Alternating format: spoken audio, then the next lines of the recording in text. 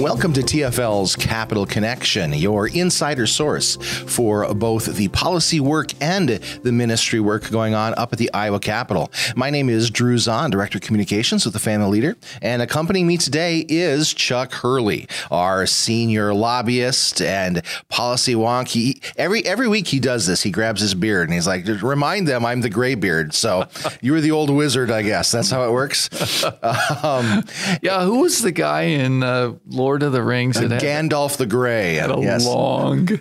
Right. Mine's about 1/10 that long. Yeah. You keep it trim. You still got to be presentable up at the Capitol. And when it comes to laws, you aren't exactly a none shall pass, right?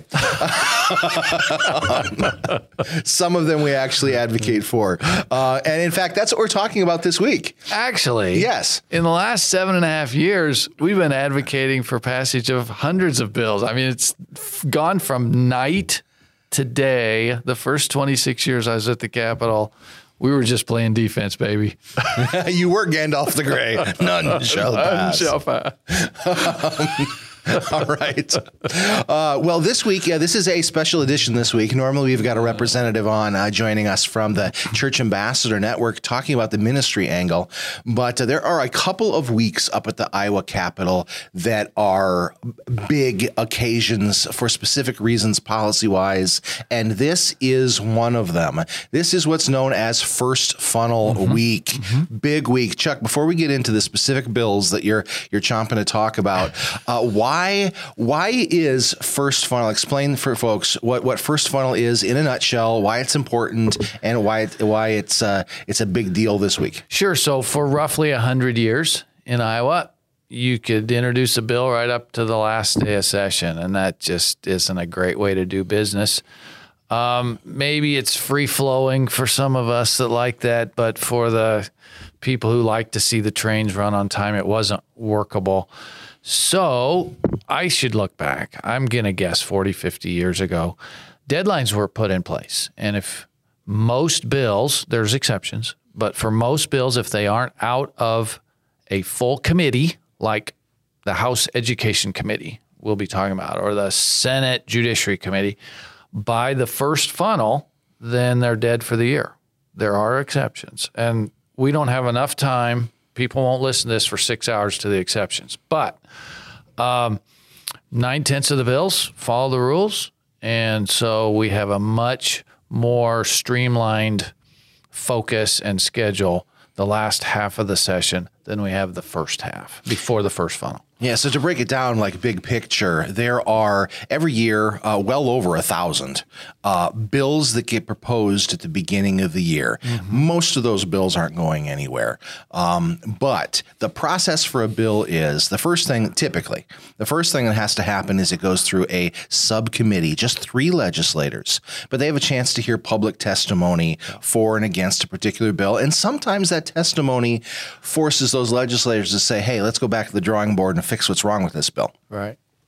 And sometimes full committee members are in those subcommittees listening as well. For those same reasons, they want to understand the bill better. So having the testimony is helpful to them. But that's step one, is that little subcommittee. Yeah. If a bill passes through subcommittee, it goes on to the full committee, all the members who specialize in that area, like education you mentioned, or the judiciary. They then have to pass it. And then finally, a bill gets to go on and theoretically be voted on by the full chamber of the House or the Senate, respectively. Yeah. And so for the last 3 or 4 weeks, dear listener, your TFL team has been testifying literally on dozens and dozens and dozens of bills in subcommittee, because that's our opportunity. Once it gets out of subcommittee, then we're working more out in the rotunda or in the hallways. And we're saying, well, here's what you heard. Here's what we heard. Here's some suggested language to deal with this question. So we work on amending the bill. But then once it gets in full committee, we just sit there in the audience and pray and listen to the committee debate and vote. And then once it comes out of full committee, again, we have an opportunity to go to key legislators, particularly the legislator who's running that bill, called the floor manager, and encourage them to amend it to make it even better. So it can get amended at any stage, but subcommittee is a really big deal. and we have been extremely busy and, frankly, extremely blessed because we have friends now running virtually all of the subcommittee debates. They're also called subcommittee chairmen, but once it gets to the floor of the House or Senate, they're called floor managers. So same person, two different titles. But the key is, among those thousands of bills, many of them, the vast majority of them, I would imagine, don't get through that process before this Friday. And they need to, or they simply just fall by the wayside, allowing the legislature to focus on the bills that they're actually going to pass this year. Yeah, and there's a couple of major poles or genres of legislator. One is the legislator who just wants to get a few big things done and get adjourned and go home. And then there's a legislator more like Ed Fallon or me or others who really like all the cool ideas. Ed Fallon was a friend of mine, a very, very strange friendship because he was very liberal and I was very conservative. But we both thought there were some really good ideas out there. And so we would introduce lots of bills. Ed, more than me, probably twice as many as me. And the front page cartoon on the Des Moines Register once had him with axes in both hands chopping down trees because of all the paper that Ed Fallon was generating in introducing himself probably over 100 bills. Okay. But so I have a phrase for that. I say legislators gonna legislate. You know, haters going to hate, legislators going to legislate. So legislators have all these great ideas, but very few of them, frankly, get to the governor's desk.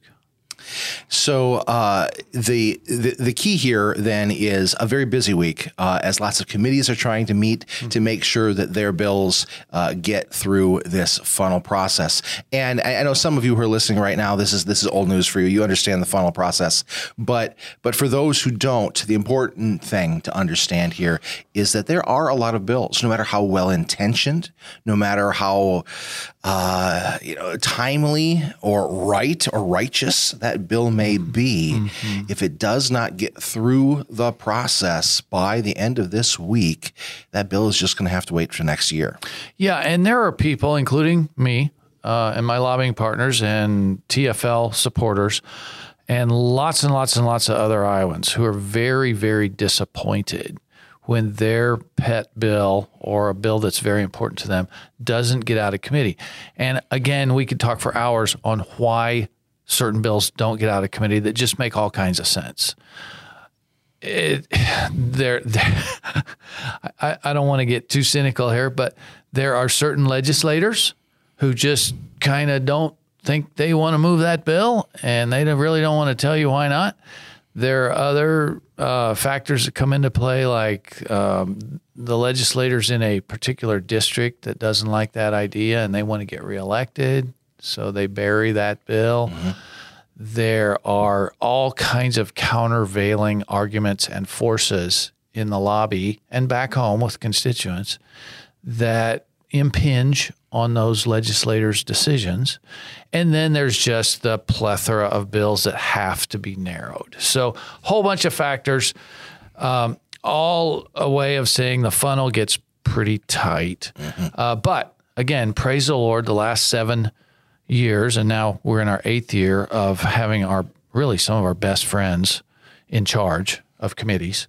We're getting a lot of great stuff out of committee. So one quick plug before we dive into what are the bills that we're seeing actually move, what are the bills that we're tracking. Before we dive into that list, you've got the list in front of you. Just one quick plug. The reality is in my job description, I receive emails from the general public, and I get many emails where people say, why don't the legislature just pass this law? You know, this is a good bill. This is a good idea. Why don't we just do this? And the reality is that up at the Iowa Capitol, bills don't just get passed because they're a good idea. It is a long process. It's a murky process. There are good reasons for many of the steps in that process, but it takes navigation. And when I said a plug, the family leader is up there navigating. That is what we do. Many of the bills, the good bills that do get passed, probably wouldn't if we weren't up there trying to work and shepherd and get them through. That is part of what we do. We're monitoring it because it is such a complicated process. And the reality is that everyday guy who's going to work or doesn't have just all of the insight that it takes or the time that it takes to really shepherd these bills through. That is what we are doing on your behalf. That is what, if you're a supporter of the Family Leader, that's one of the big things that your financial support accomplishes, is it enables us to be your representative up there and to be speaking biblical values and be advocating for righteous policy. Very well said. Just for the listeners' erudition, perhaps, this is my 34th year at the Capitol. And Danny's 28th. You have hired a seasoned vet, is what we're saying. Or 30th. And so you learn a few tricks of the trade, and you learn where to spend your time and effort best. And yet, Danny and I are still disappointed every funnel week. Every year, we're disappointed that some of our best ideas didn't get out. Legislators are people too. And worse than that, some of them are lawyers. All right. So, Chuck, let's talk about specific bills. Okay. What are we seeing moving, priority bills that are moving or aren't moving this year? Talk to us. Okay. Several bills have come out of committee that deal with gender identity. And that's really a surprise to me, frankly, because a year ago, several bills that dealt with gender identity passed, and many of the legislative leaders said, we're not doing that again. So sorry, folks, but the battle rages. So, for example, the governor has a bill that defines male and female in the code. You'd think that wouldn't be necessary, but frankly, it is. And just to give a little story or vignette on why it's necessary, our own United States Supreme Court newest Justice Brown Jackson, was asked in the Senate confirmation hearing for her to go on to the U.S. Supreme Court, what is a woman? And she couldn't answer. Okay, so this is our top legal mind, one of 9 top legal minds in the whole country, doesn't know what a woman is for legal purposes. So the governor, God bless her, is going to straighten that out in the Iowa code and also for Iowa judges. So that's one. That's a fun little bill that's come out of committee, and we worked hard on it, and we've testified on it, and we're going to testify on it again. Even if I can tack on, there's concretely, we have seen this very issue. And why is this such a big deal? Why is this important? Why would the governor do this? The state of California, for example, and it shouldn't be surprised, as California doesn't have this distinction, doesn't have this definition of male and female. They use what you might say a more contemporary or popular definition of male and female, which is whatever you identify as. And they have, therefore, in California, like many states do, this thing called a women's prison.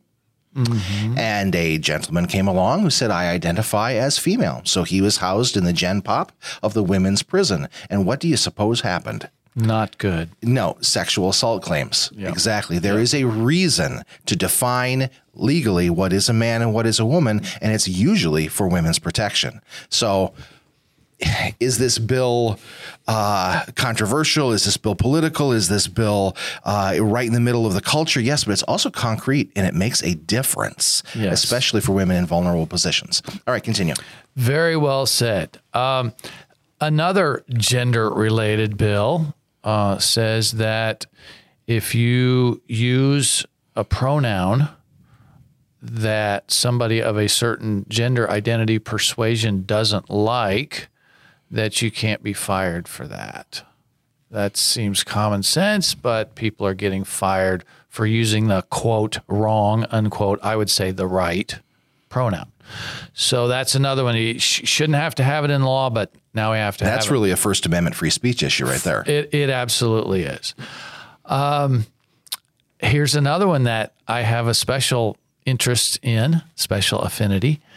There's a bill that says that the dozens and dozens of state commissions and boards will not need to have an exact gender balance. So let's say there's a board of architecture or a board of cosmetology. You don't have to have 6 guys and 6 gals on the board of cosmetology. It's kind of hard to find as many guys as it is gals for cosmetology. It's kind of hard to find as many gals as guys for the architecture board. What we want are the best people on the board, not something politically correct. Well, my interest in this is I was a plaintiff in a lawsuit in federal court, and we just won last month. Where Congrats. Thanks. Where a liberal Obama appointed female judge agreed with me, with our lawyers and me, that the U.S. Constitution, when it says equal protection, means equal protection, and I don't have to transition to become a female to apply to be on a board that says only a female can have this position next year. Sure. Mm-hmm. So it was a great victory. So when I testified on this bill twice in the last 2 weeks in the Senate and the House, I brought forth that lawsuit. Some of the legislators didn't even know about that ruling yet. So they said, oh, wow, send me that ruling. And that bolsters the governor's position and the legislators' positions who are bringing this bill forward, that we should do away with the gender balance requirement. Mm-hmm. So that nobody gets told, I'm sorry, you're a woman, you can't be on this board. Boom. Or I'm sorry, you're a man, you can't be on this board. Boom. So that was a fun one. And then there's a whole bunch more. There's a couple of religious liberty bills that we're thrilled are out of committee. Religious Freedom Restoration Act, we've been working on that literally for 13 years. Huge issue here. Huge issue. It came out of both House and Senate committee. So it's Survived the first funnel. survived the first funnel, but it really is now alive through the pendency of the whole legislature because it came out of Senate and House. So there will be a time when we talk about second funnel, Yes. and you're saying it's already technically proofed through the second funnel. That's correct. Because it's committees in both houses. And then a companion bill that our organization has worked hard on, as well as our sister organization, Alliance Defending Freedom, and many others, says that you can't fire a doctor or nurse or other medical personnel if they, for conscience sake, refuse to participate in, say, an abortion or in sex reassignment surgery of a minor or whatever their conviction is. You can't fire them if they have a conscience objection to being forced to do a medical procedure. So again, boil it down. Are you a pro-life nurse? We want to make sure you can keep your job in Iowa. Boom. Mm-hmm. Thank you. You're the wordsmith. I'm just trying to help people see the concreteness of this is how these issues impact your life. Yes. Making fathers, biological fathers, liable for prenatal expenses of the mom and baby. That's a cool bill. So that's a pro-life bill. We've got several other pro-life bills. Love them both, baby and mom. Mom shouldn't have to carry the financial burden of having a baby on her own. That's exactly right. There's also an interesting and sad situation in Dubuque where a maternity home was told that they could not conduct their ministry in a particular neighborhood because they weren't zoned right. And so we have a bill now to try to clarify that maternity homes can be in residential zoning because they're basically residences for 2 to 4, sometimes 6 pregnant moms or moms with toddlers. Sure. So that's another pro-life, and on it goes. We don't have time to get through all these, but those are some of the issues that we're grappling with. What are we still, do you have any on that list that we're still pushing on? It's not funnel proof yet, but we're saying, hey, this one we need to make it happen. Yeah, there's one in particular, a huge issue that some listeners may have seen mentioned in national news 2 weeks ago or 12 days ago. Mark Zuckerberg, head of Facebook, now Meta, is that how you pronounce it? Meta, as well as 4 other CEOs of the biggest social media companies in the world, testified before the United States Congress 12 days ago. And they were called out, to put it mildly, on all of this mental health and addictive problems that their platforms are helping foster in young people. The impact of social media on young people. Yes. Negative impacts. Negative impacts. So, praise God, our wonderful leadership in the House of Representatives, from the Speaker to the Speaker pro tem to the Majority Leader to the Whip, are all working really hard to try to minimize the danger and the damage to minors in Iowa from social media. And that includes hardcore obscenity, pornography. That includes other things, bullying and all the other things. And so they're trying to, the legislators are trying to get parents in the pole position, in the driver's seat for their kids. Before a kid can sign up for social media, the parent has to be notified and then okay it. And so that's a huge issue. We're calling that protecting kids online, PKO. And there's several bills on that aren't out of committee yet, but we think will survive this week. And we're working hard to have that happen. Very quickly, Chuck, do you want to talk about any bills that look like they're not going to survive funnel, or is it just too early to say? Yeah, let's don't curse the project. Okay, all right. Perhaps in future weeks, we may mention some of the good bills that simply weren't able to survive. But until then, thank you very much for listening to the Family Leaders Capital Connection. I want to remind you to check out, if you're interested in any of these bills, check out our new bill tracker feature. If you just go to thefamilyleader.com, right now, it's right up at the top. There's a banner that says, check out the new bill tracker. Click that and you'll see some of the bills that we are tracking through the progress in the Iowa legislature. But again, until next time, thank you for listening to TFL's Capital Connection. This podcast is a project of the Family Leader and the Family Leader Foundation and is only possible through the generous support of our donors. If you would like to partner with us in our work, please visit thefamilyleader.com/give.